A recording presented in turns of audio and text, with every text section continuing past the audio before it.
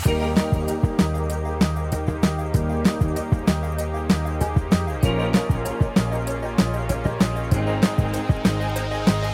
it's Mike Stiles, and this is This Week in the Metaverse, your weekly newscast that keeps you up to date on everything that isn't real and yet is. It's August 1st. Let's see what developed this week. Meta wants to take the lead in shaping the metaverse, but damn, that can get expensive. Jacob Ridley at PC Gamer reports Meta's Reality Labs, which handles its VR and AR stuff, lost $10 billion last year, and over the last 6 months lost another $6 billion. Now I hear what you're saying. How can I go about my day-to-day life caring for those I love when I'm worried about Meta's profit margins? Well, try not to worry. Meta overall still netted $46.8 billion in profit last year, and they know full well VR and AR is going to be a money-losing investment until the metaverse kicks in, and they planned for that. And of course, you may have heard that one way they're helping ease their own pain is by charging $100 more for every Quest 2 headset. Still, it will be interesting to watch and see if there's ever a time Meta starts pulling back on its willingness for Reality Labs to lose money.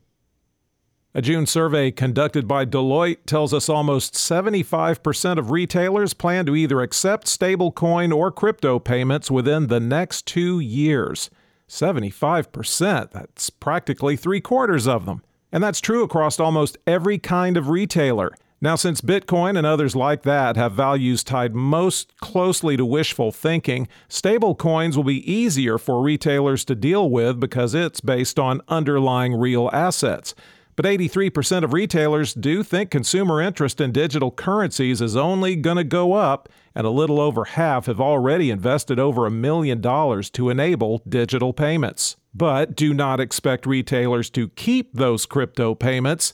They really tend to want real money, so just over 50% plan on using third-party payment processors to convert it to fiat ASAP.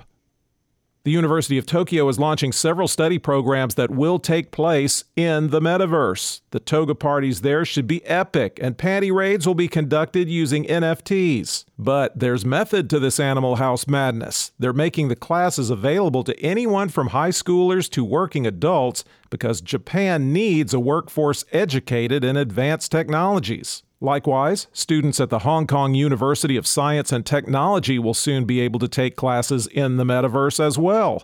They've built digital copies of their 2 campuses, and any obscene graffiti about their school rivals can simply be deleted instead of having to be washed off. Not only can classes be held entirely in the metaverse, students sitting in class with headgear on can see info superimposed on real objects. In the future, you might be going to live out a movie instead of just going to see it. This could fulfill my dream of being a backup dancer in High School Musical. A filmmaker has made the first entirely in-game feature-length metaverse documentary called We Met in Virtual Reality. Sounds like a When Harry Met a Suitable Binary Code kind of movie. Joe Hunting studied different VR chat-based subcultures, interviewing them and filming what they did.